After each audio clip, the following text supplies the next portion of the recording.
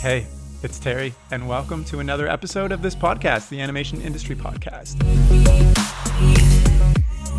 Have you ever wanted to start your own animation business, perhaps go entirely freelance and work your way from there? Well, that is exactly what stop motion animator Coco Perry has done. She started off a few years back with freelance photography and quickly found that her stop motion skills were in high demand, and today she runs her own business creating stop motion social media spots for brands like Califia Farms, Care Skincare, and Expedia. But if you ask her what she really does, she'll say that she's just a self-proclaimed magician and that she likes to think that she's accomplished this through the use of stop motion. Now, in our chat, she shares the crazy experience that started her down this journey in the first place and all the ups and downs of trying to get her business running on her own. Plus, everything she's learned with getting brands as clients and her top tips to a successful stop motion-based business. But before we jump in, I have a sponsored message to share with you, and it comes from my friends over at Hue HD, who offer an all-in-one starter kit for kids around 7 to 13 years old, or really any beginner when it comes to animation. Their kit creates an easy and fun way to learn key animation techniques, including claymation, lip syncing, and rotoscoping. And their kit includes a Hue HD camera with a bendy gooseneck, built-in microphone, and manual focus. It also includes their easy-to-use animation software, which has some great features like onion skinning and time-lapse. And kids can even record their own voices to bring their animation to life. Also part of this kit is the Hue Book of Animation, which takes you step by step through how to create your own stop motion videos and learn the principles of animation like squash and stretch.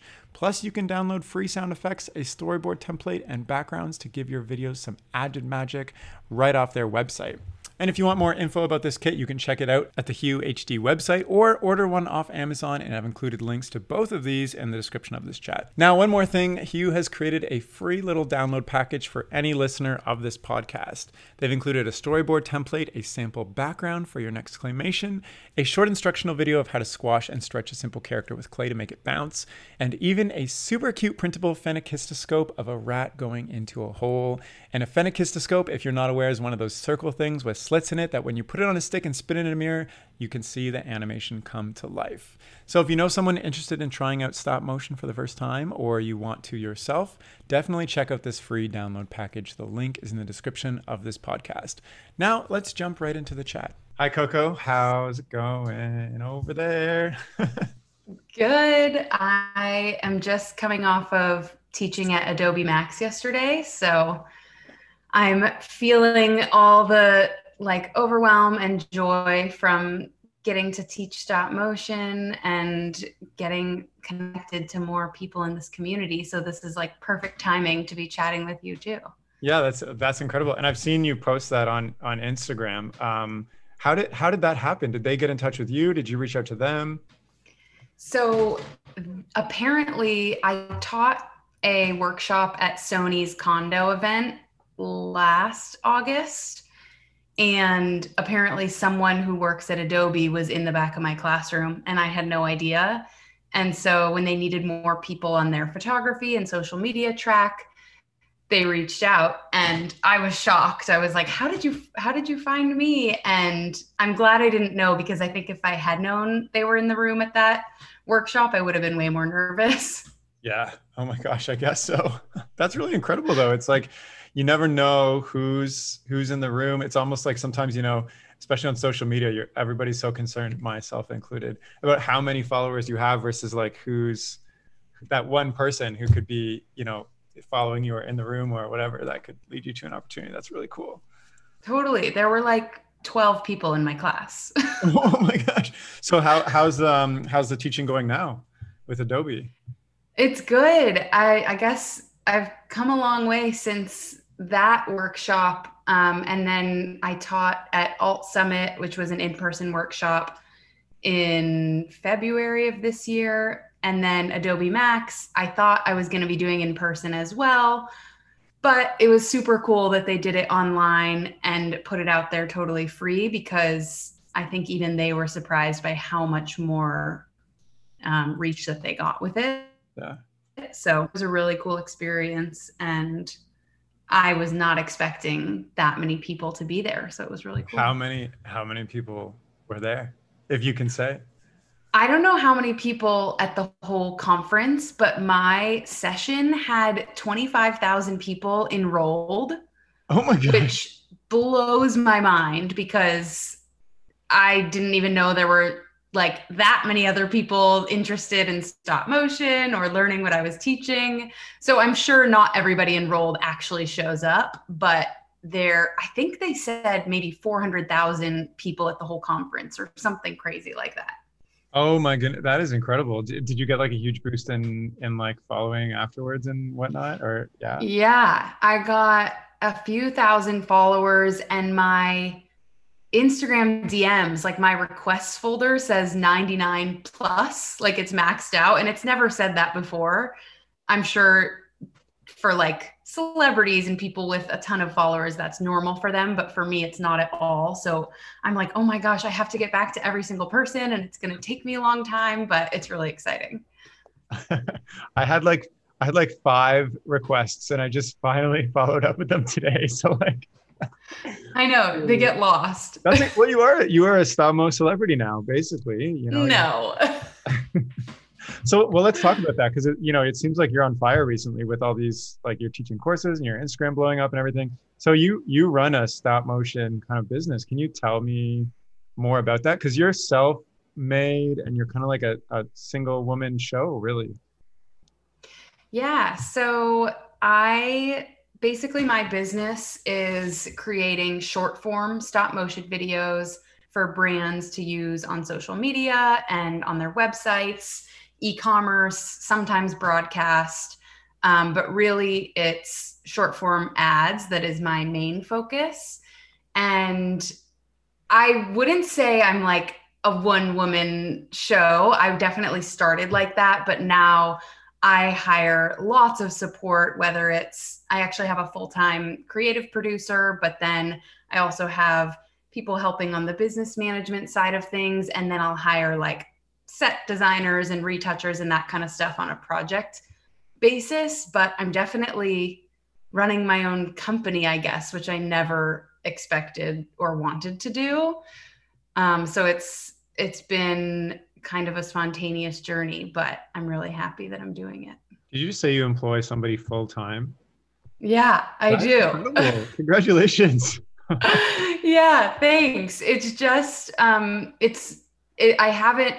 guess it was like the first, I think it took me 2 or 3 years before that. And it was once I got into the Sony Alpha Female program, the whole purpose of that program is to help you get out of whatever situation you may feel stuck in or help like remove any blocks in the road for you. So for me, that was, I'm doing this alone and I feel like I need support. And so that grant was able to allow me to bring somebody on and have like the financial stability to do that. Amazing. I want to chat all about your kind of journey into this because I think it's super inspirational. But first, I want to talk more about your business and what you do. So you do short form advertisements, mainly in stop motion for brands. So like, what does a typical kind of project look like? So they're all very different, which is fun.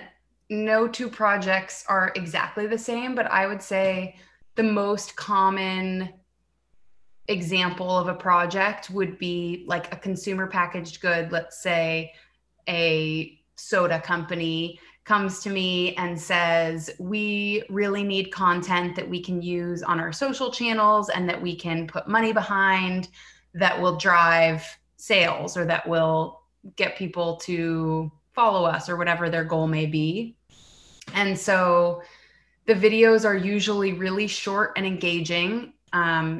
They sometimes have like a call to action at the end and are more of a traditional advertisement, but really they're more just like social media content that a brand is outsourcing and hiring me to create.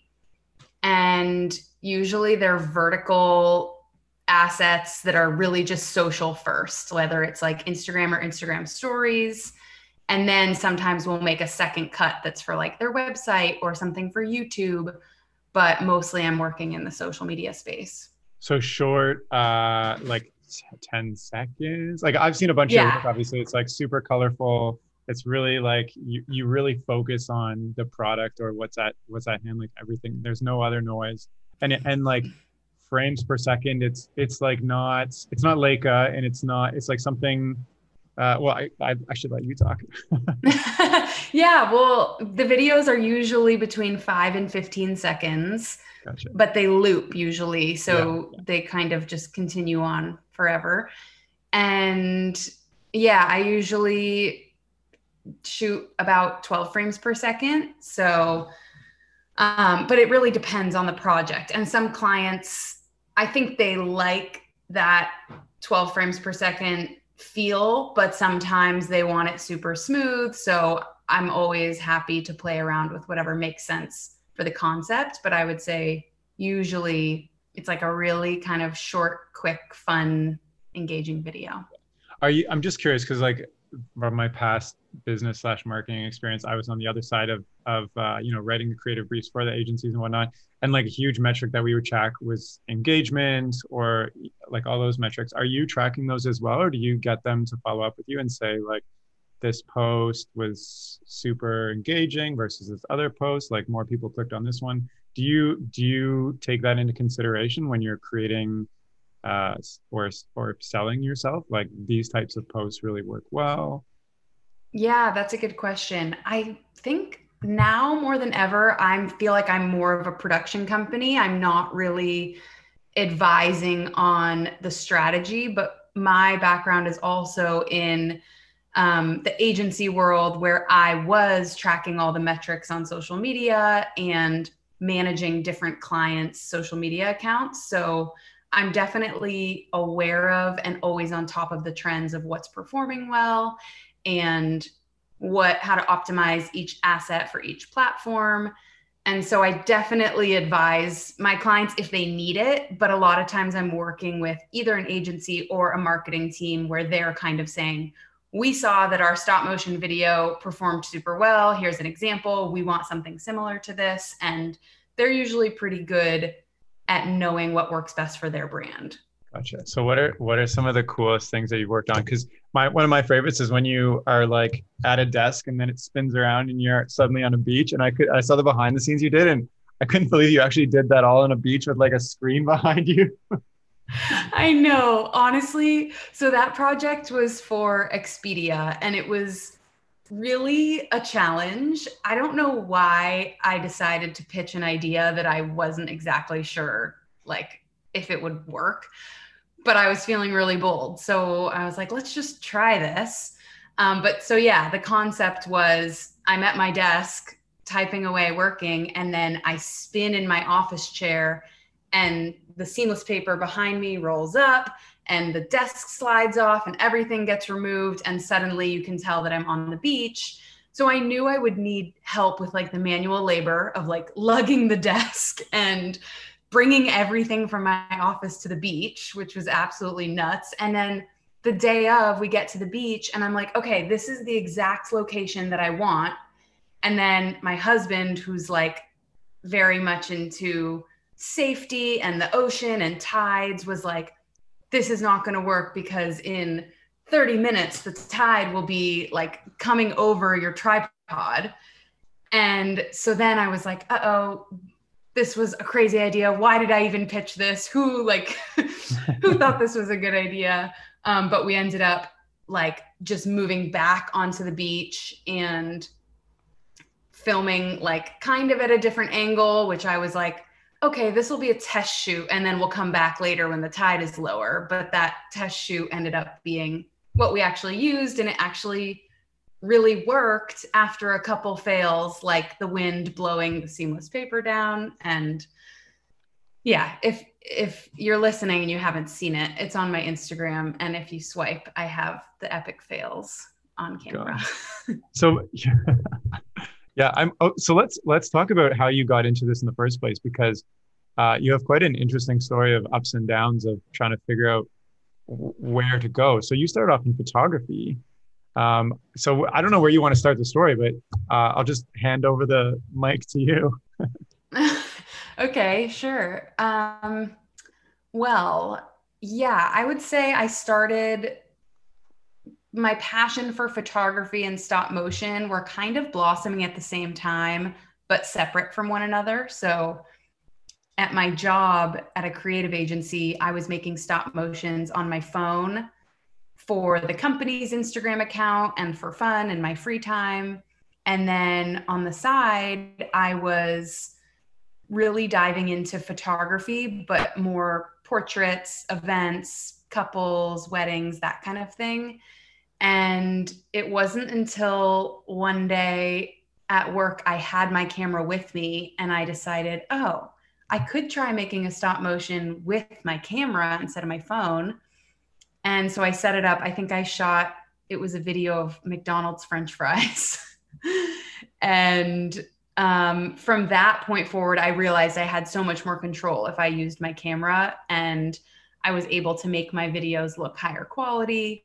So I started doing stop motion with my camera, which made it more of a professional looking thing. I mean, now I look back and I don't think they looked professional at all, but at the time I felt that way. And I still was doing my normal photography work, but eventually, and after I left that job, most of the inquiries I was getting were for stop motion. So that switch kind of naturally happened, even though I pushed back a lot. Like, I never wanted to take my portrait work off my website or not market myself as someone who shoots lifestyle photos and weddings and stop motion.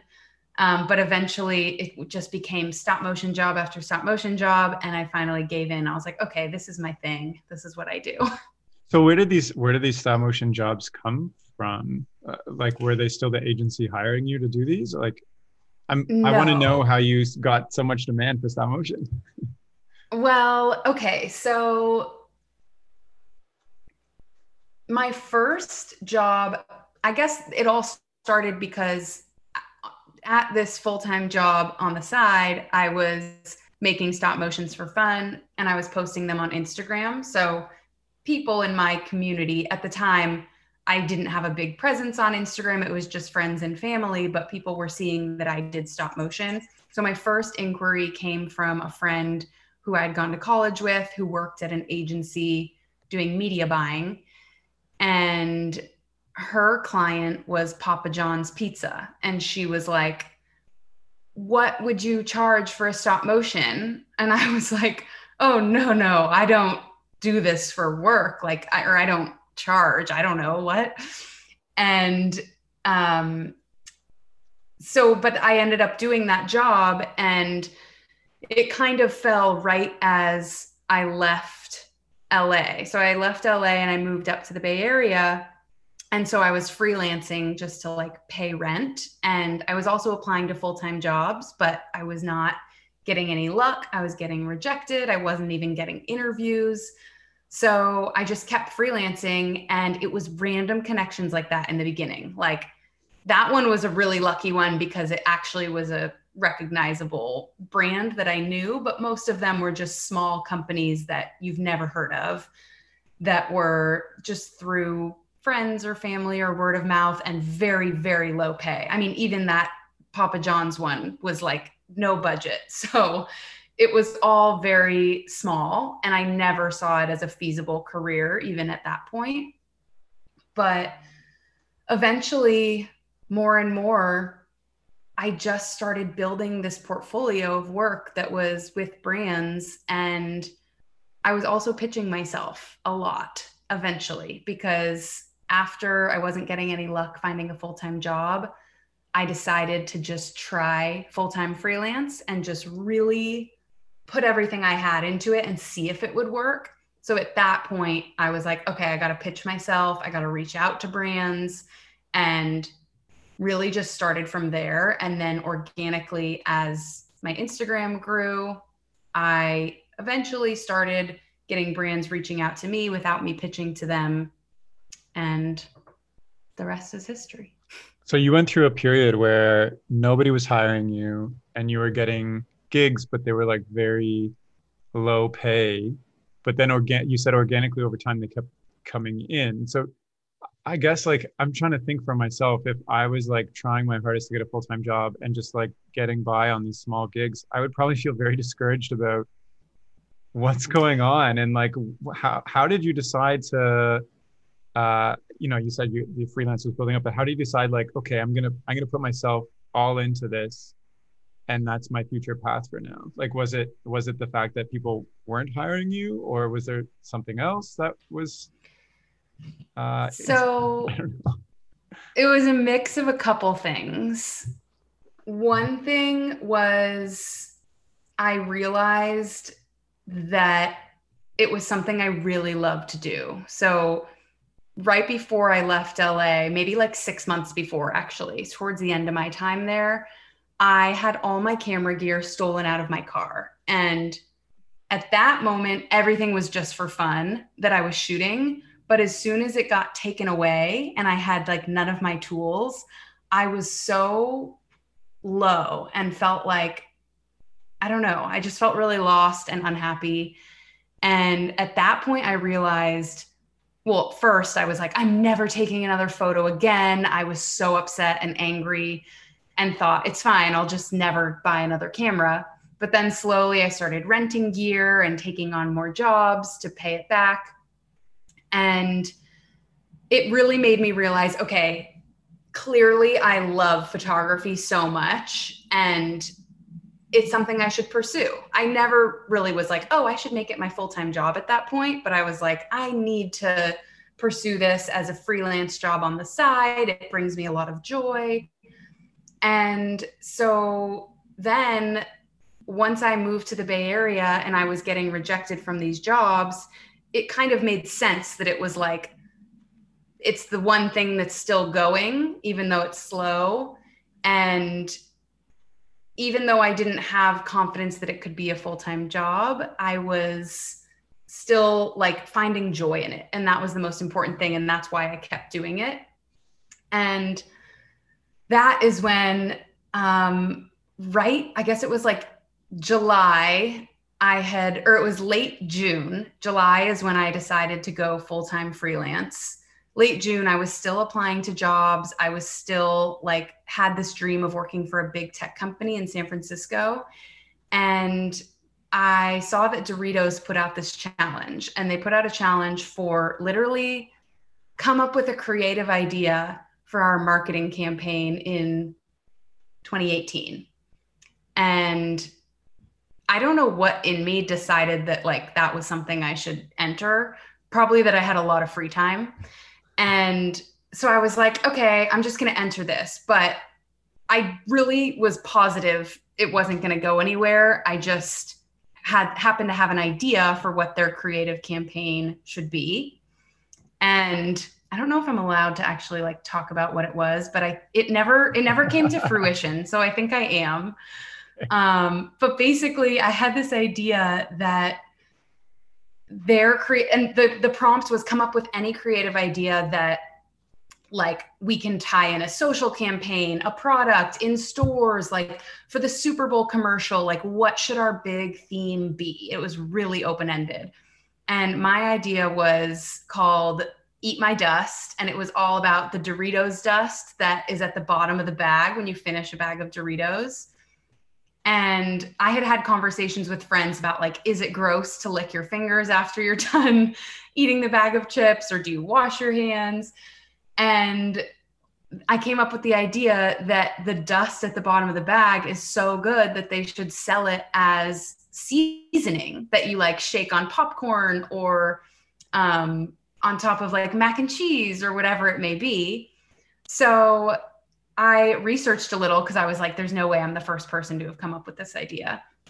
And I saw on Twitter, a lot of people, actually like 12 people in the span of 10 years, maybe, had tweeted at Doritos saying, you should sell the dust in a salt shaker, or at Doritos, the fact that you don't sell your dust means you hate money. Like, and I was like, okay, so this is a good idea. And I'm going to use these people's tweets in my pitch to say like, look, people want this, and you can use that and then say like, we're giving everyone what they want. And then I had this whole idea that you tie it into a campaign on social media called Eat My Dust. And you have everyone doing these bold feats. And then at the end, they like lick their fingers from the Doritos bag and say, Eat My Dust. And it would be a social campaign. So I submitted this idea. Long story short, I won first place. And I found that out like right after I decided to go full-time freelance. So I had taken this jump. I was like, I'm just going to do it. I'm going to invest money. If I had like a few $1,000s in my savings, and I was like, okay, I have like a few months and like, we'll see if I can make anything work. If not, I'll just like keep applying to jobs and get something. And then literally like 3 days later, I get the email from Doritos. You won first place. You win $10,000. Congratulations. And that really, I know it wasn't like, it was literally just a creative idea that I submitted in a Word doc, but that win told me you are creative and this big company thinks so and is noticing you. And that really pushed me forward. I was like, oh, like I can do this. I can be a freelance creative, and whatever it is, whether I'm giving companies ideas or making videos or whatever, I have something valuable to offer. And that really was like the start of believing in myself, which then was the start of finally seeing some consistent success. Nice. And also congratulations on the Eat My Dust win. Thank you. But the sad thing is they never ended up releasing the product or doing the campaign. And I still think they should create it. But also at the time, I thought $10,000 was like, I could just retire. And my parents were like, Doritos is going to make billions of dollars off of this. Like they just got so lucky. But I guess they didn't. Well, who knows? Maybe one day they'll come up with that. I may or may not already use that dust in the Doritos bag for like putting on top of omelets and stuff sometimes. So no way. We will see if Doritos is listening to this. Well, I think that's incredible. And, I think it's incredible, and it's also, I love that it gave you that spark. That, I mean, you were already on that path, and it just seems like, you know, it's confirmation that you're on the right way. Do you think you would have done the things you did afterwards if you hadn't have got this win? Like, were you too much on the edge of needing a job and seeing where you were in life? Yeah, I think so. I think confidence is so much of it when you're pursuing your own art and creativity. It's so personal. Yeah.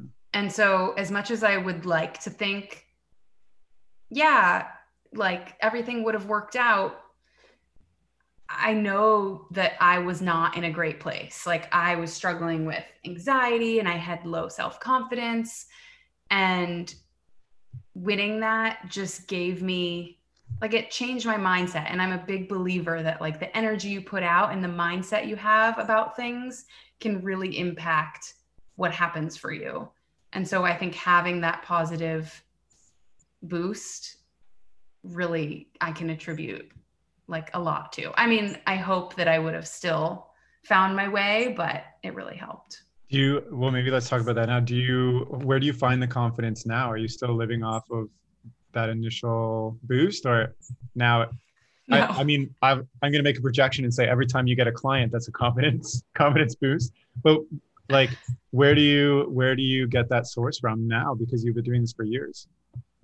Yeah, that's true. And the sad thing is, I think the confidence, it comes and then it goes. So like, as soon as something great happens, you feel amazing, but then it fades and you're looking for that next like positive affirmation or someone to tell you you're doing a good job. Because when you don't work at a company anymore where you have a manager and a boss and they're giving you reviews, who is there to tell you, great job, you're such a valuable asset here? Like, sometimes your clients, but not even, like, surprisingly, I feel like feedback will be, we love the video, but it's not the same that you get from being on a team with people.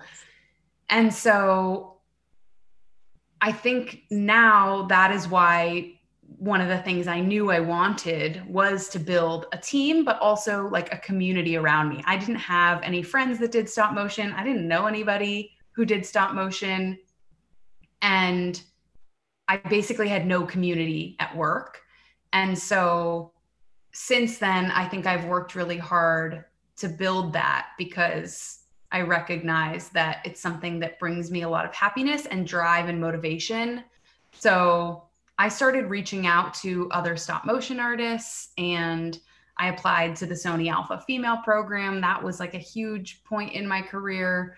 But still, now, like everything that I do on Instagram in an effort to connect with other people in the community isn't just to like reach out and help other people, but also because I need that in order to feel like I'm part of a team.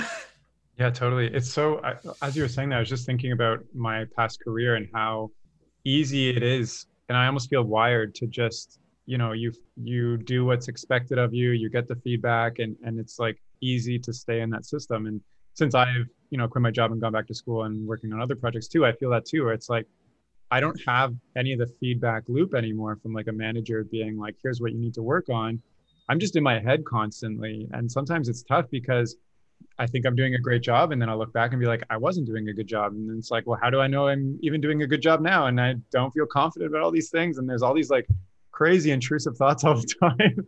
And Yes. it's tough and it's kind of lonely. So how, I mean, I really like what you said about building a community around you and stuff like that. But overall, kind of how have you dealt with these things? Yeah. So I definitely experienced that and still do that. Like when you're alone, especially now with COVID, we've kind of experienced that again where I've been more isolated and I really get in my own head. So I think it's really normal. And first of all, recognizing that, but also like in the past few years, I've started going to weekly therapy. Now it's over the phone because social distancing, but having like a dedicated time to check in with yourself and your mental health and just like be mindful and aware, I think is a big part of it. Because for a while, I would just think, what's wrong with me? Or why don't I feel motivated today? Or like maybe I should just go do something else, and just wondering all these things in my mind without actually getting them out and talking to somebody who's not biased and who can offer advice is really helpful.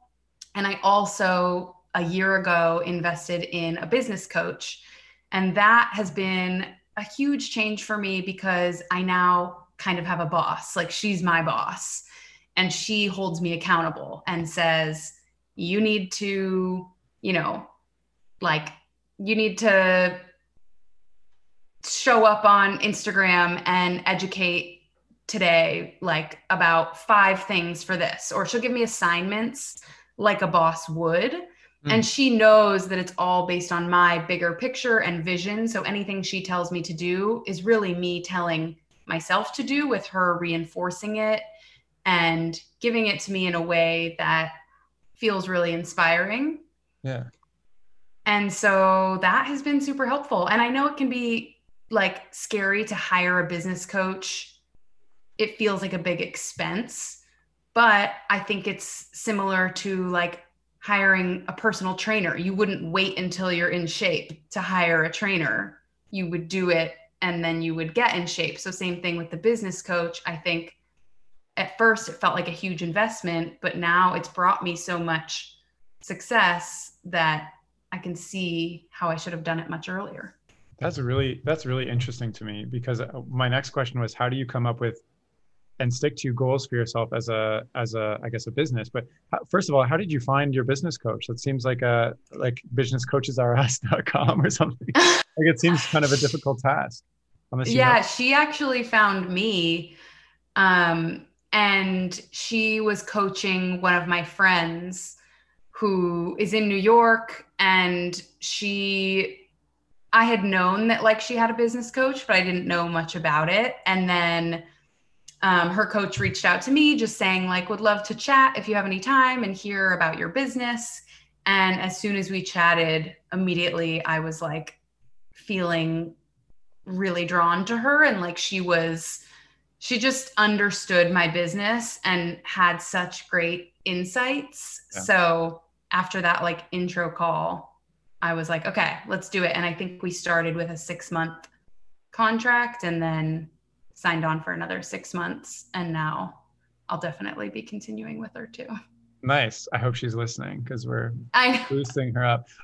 So Yeah, her name's Morning Marjolaine on Instagram. She also is not your typical business coach. She's a business coach for creatives. uh, So it's not like a very corporate type of business coaching. It's very all about like creativity and tuning into your inner self and doing like figuring out what your vision is. And so it's been a lot of like mind work too, which has been really cool. nice. So you figure out what your vision for the business is overall, and then she creates goals for you to work towards, and then kind of keeps you accountable to that. Yeah, she'll basically like the first exercise she had me do, which I recommend anybody do, is write down where you envision your life in 5 years and then in 10 years and tell it like a story. So I wake up in the morning, I put my feet onto the hardwood floor, I walk into the kitchen, my husband's making breakfast, like whatever it is, it's like kind of like a daydream. And then it's like, where do you go to work? Do you go into a studio? Do you have a team? Do you go do something? Do you like go to the beach for the day? Like what do you envision your life? And that was the first time I had really like tangibly written down dreams like that. And I already, since I started with her, am living so much more in my like 5 year dream than I was before, which I think is the whole point. You end up like manifesting that. But it was a really cool exercise because I came in saying, well, I don't really know where I see my business or my life going. So how do I figure that out? Yeah, I love that. And that's something that I did that made me switch up my career path because I was kind of on autopilot, and I realized when I was doing that exercise that my career was just going to direct my life. And I wasn't really happy with that when I explored what it would look like in 5, 10 years. And when I started thinking about what I actually wanted to do, I realized that none of my day job was leading in that direction at all. So I took like a hard 180 and quit and started That's going to school. amazing. So I definitely, I love that. And maybe I need to do this again because I'm feeling a little bit like, I'm mid through school and third year and trying to figure out what I'm going to do afterwards. And it's kind of foggy because my 5 year plan 3 years ago is to just be done school. And now I'm approaching that. And I don't have that plan coming up. So that's Yeah, something. you need your tenure. Yeah. Yeah. So I still want to talk a little bit more about your business. Sorry, first of all, thank you for sharing all that. Yeah, of course. So how do you, okay, so, you make these 10 to 15-second stop motions and they're beautiful, but I know an insane amount of work goes behind that. So I'm wondering if you can just go through your process of like, how do you get a new client or convince a new client to work with you? And then, how do you come up with the creative briefs that they sign off on and then payment and like all those like details that are so hard to find, but they're so crucial to getting anything done. Yeah, that is the whole business side of things. And I think it's something that kind of came naturally to me because I worked at an agency and I was working in marketing. So I sort of understood client management, which was really lucky. Because I think that is one of the things that has helped my business be successful is just knowing how to operate a business. But that being said, I didn't go to business school. I know nothing about like, I don't know, like bookkeeping and finance things that I've had to learn along the way and contracts and all of the legal stuff. And that was all very new to me. So I guess now I have a great system where like I have a CPA and an accountant and they deal with finances in that sense. And then I hire someone part-time who helps with like invoicing and estimates and setting up calls with clients. But in the beginning, I did everything all by myself. So I was like doing everything from pitching the client to then making the concept deck, doing the prop shopping, creating the props, doing the pre-production call, shooting, editing, delivering the video, and then like sending an invoice, making sure I got paid, Oh, and also sending a contract, although in the very beginning, I definitely didn't do that. So that wasn't part of my process, which is not good. Um, but yeah, even now, like explaining it, I forget that piece of the puzzle. That's scary. So I think it's important to have a system down and a workflow. I just recently started with a service that will handle my inquiries. So anytime I get an inquiry, someone has to fill out a form and I have to get that information before I get a call set up with them. And so that way I'm not just receiving emails and replying back and trying to ask questions and get information from people, because that's a lot of work, but rather I'm automating parts of my business. And I think building systems like that has been something I'm working on, and that's really helpful. But I don't know if that really answered your full question. I mean, yeah, well, it answered a lot of it. That's super smart, especially the, because like client relationships, how tedious and back and forth that can be. So I think things like setting up a automated form are amazing. How do you mentioned you were doing absolutely everything. So you're basically running a whole company, every aspect of it by yourself. How do you figure out your own worth? Because, how I would think things would naturally happen is at the beginning, you are largely undercharged because you just want the clients. And then slowly over time, you understand the value of what you're doing and what you're wanting and stuff like that. Like, can you talk me through that progression as well? I'm just thinking because if somebody's listening and they want to get into social media things, or even myself, what would you say to that person and how they can get started up pretty quickly and also know their value for what they're creating? Yeah, it is tricky in the beginning because, like you said, you really want to get jobs, whether it's to pay your rent or also just to have jobs under your belt and like a portfolio or a client list. So I remember in the beginning charging money, but also being like, I would do this for free because I want the job so badly. Whereas now I'm at a place where like there are very few jobs that I could imagine saying that for. And that's because my time is now much more valuable because I have more demand for my time. So I think as you grow and you go through that journey, so does the way you price. In the beginning, I was doing things for trade. I tried to never do anything for free because that just felt inherently wrong, or it made me feel not good. Yeah. But for a trade, sure. Like I remember looking back at old emails, the first month I was in business, I would even pitch a price and be like, okay, I'll do this video for $500, or I actually love the product. So if you want to just do a trade, we can do that. And now I'm looking back, I'm like, why did I pitch the trade? When the product would cost me probably $50. But so I think in the beginning, yeah, you're so eager to get the work, and that's okay. I think people always say never do anything for free, but when you are just starting, sometimes it's not for free, but it's for a portfolio piece or a client to add to your list, and that is value for you in your business. So that's important to know.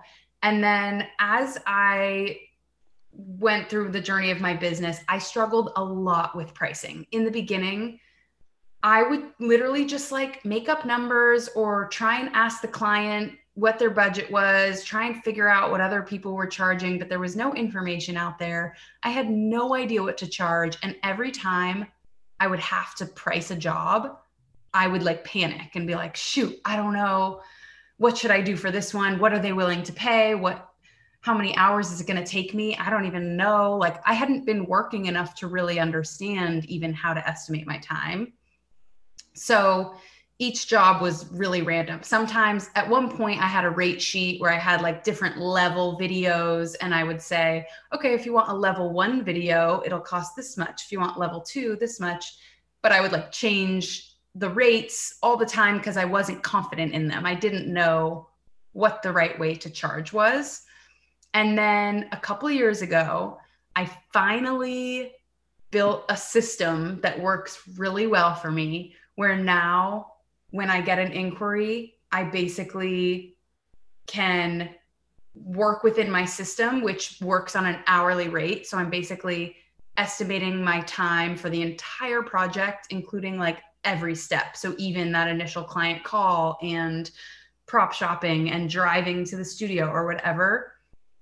And then I can spit out an estimate and tell them exactly what it would cost. And the thing is, that only works when the client knows exactly what they want. So, you know, I can estimate the amount of time it'll take if they know the concept and we know what it'll look like. But a lot of times a client will say, what's a ballpark, or what range would a video fall within? We don't even know what we want. We want you to help us brainstorm ideas. And that, to me, if that is the situation, I need them to provide a budget or like parameters that they have. Otherwise, I can't spend time coming up with concepts when I don't know whether the concept should be like simple or really complex. Yeah. So this has been like a major stress point that I think I've overcome. And so now I'm working on something that I'm going to launch soon that's going to help other people figure out how to do all this pricing and working with brands. And so it's going to be super helpful. But that is the gist of it. I also have right now, if you go to ColettePerry.com/price, I have like a 5-day email sequence that has a bunch of pricing tips and even a video mini training that I recorded that basically gives a template of how you can reply to a client if they ask, what do you charge, without knowing the concept. So I think that'll be super helpful for people, but I know that it's a really like kind of daunting world when it comes to being an artist and knowing what to charge for your own art. Oh yeah, I'm on your page right now. I love your face. You have this like such a lit up expression.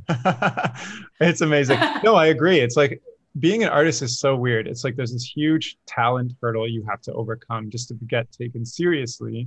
And then that takes so much time and effort. You have no idea what to charge by the time you get over that hurdle because you don't spend any time and you don't make any money getting there. So then suddenly you are getting requests and you're like, I don't know, $10. you have no reference point. So no, this is, I think this is super helpful. Did you want to talk more about this course thing you're offering now, or was that the gist of it? Well, I haven't announced it yet, so I can't really say much more, although I do have a wait list already for people who want to be the first to sign up, and that's at ColettePerry.com/waitlist. And I don't know when this podcast will go live. I wonder, it might be coming out very soon after you're hearing this, or it might be already out. But regardless, at that link, you'll get all the information you need. And just overall, it's a big, it's a lot of information. I basically put everything that I've learned about working with brands, and whether that's like pitching or pricing or concepting, whatever it may be, running a business and having a lucrative career from your own creativity and your art. It is going to be tailored towards stop motion artists, but also applicable to other types of artists too. And I think it's really going to help people build their career and be able to make it a full-time thing, because for me, it was such an unknown, but now I'm so confident that there's like a market for this and that so many people can do it. So that's really exciting. Oh yeah, now more than ever. It sounds super valuable. And so let me ask you this, you're doing something creative with your career and you're giving back to the community and you're building a community around yourself. What is your ultimate vision or goal or career dream that you have? Yeah, so I think I've started to realize that I love creating stop motions for brands. And what I love even more is teaching other people how to do it too. And so I think my overall vision for my business would be to have a mix of that, but definitely bring in more of that education piece and help other people pursue their creativity and figure out how to make a career out of this, because I never saw it as an option or a path. And I really feel like I got lucky falling into it, even if getting lucky means like getting rejected from jobs. I think that was kind of lucky because getting your it gear kind of, stolen, etc. yeah. And so I really want other people to be able to intentionally say, I'm going to build a career in stop motion. And that's something I never did, but I wish I had seen it as an option. I probably would have started it earlier. I maybe would have gotten to do more educational opportunities around that. And so that's something I really feel like is a calling for me. Like any person I meet who is creative and like uses their creativity only on the side of their full-time job, I feel so passionate about showing it to them as an option to pursue full-time now more than ever. Yeah. And so I would hope to really steer my career in the direction of doing more of that. I love how excited you are just talking about that. I think that's really cool. Thanks. As we're kind of wrapping up, is there anything else that we didn't hit on that you think would be interesting to share? I think I'm just so excited to be on this podcast and be a part of your community, because the stop motion community is so awesome. Like, I've always felt like stop motion is the perfect intersection of creativity and tech. Like, it's creative, but it's also super geeky and technical. And so the people that are interested in it are just like my kind of people. I just think that it's such a cool community. And so I'm just so happy to be on here and hopefully connect to more people who are listening and learn more about different worlds. I mean, your podcast is amazing because you interview so many people with different types of jobs within this industry. I know mine is probably not the norm for what you're interviewing. And so it's really fun to learn more about like films and kind of those big leagues, and then also more the digital and social media world. It's all the same passion, but people pursue it in different ways, which is so much fun. Well, thank you so much. I feel like I should write that up as a little about this podcast blurb, because that was great. Well, thank you. Yeah, it's been certainly an interesting and wonderful journey for me to host this podcast. I get to talk to so many amazing people like yourself, which helped give me confidence to continue what I'm doing, because it was I was so unconfident about what I was doing when I started out. It was I needed to talk to people like you, and talking to people like you really helped me think that I can do this too. And I learned so much about where you came from and what helped you. And that really helps me too. So yeah, thank you so much. I'm really happy you came on. Oh, I'm so honored to be on. It was so much fun. Thanks for having me. Thank you. And if you're listening and you'd like to follow Coco's work or get in touch with her, you can do so by checking out her Instagram, which is instagram.com/Colette Perry. And I'll also include the waitlist link as well to your course, because that would be really cool. So thanks so much for listening. That's all for now. Okay, bye.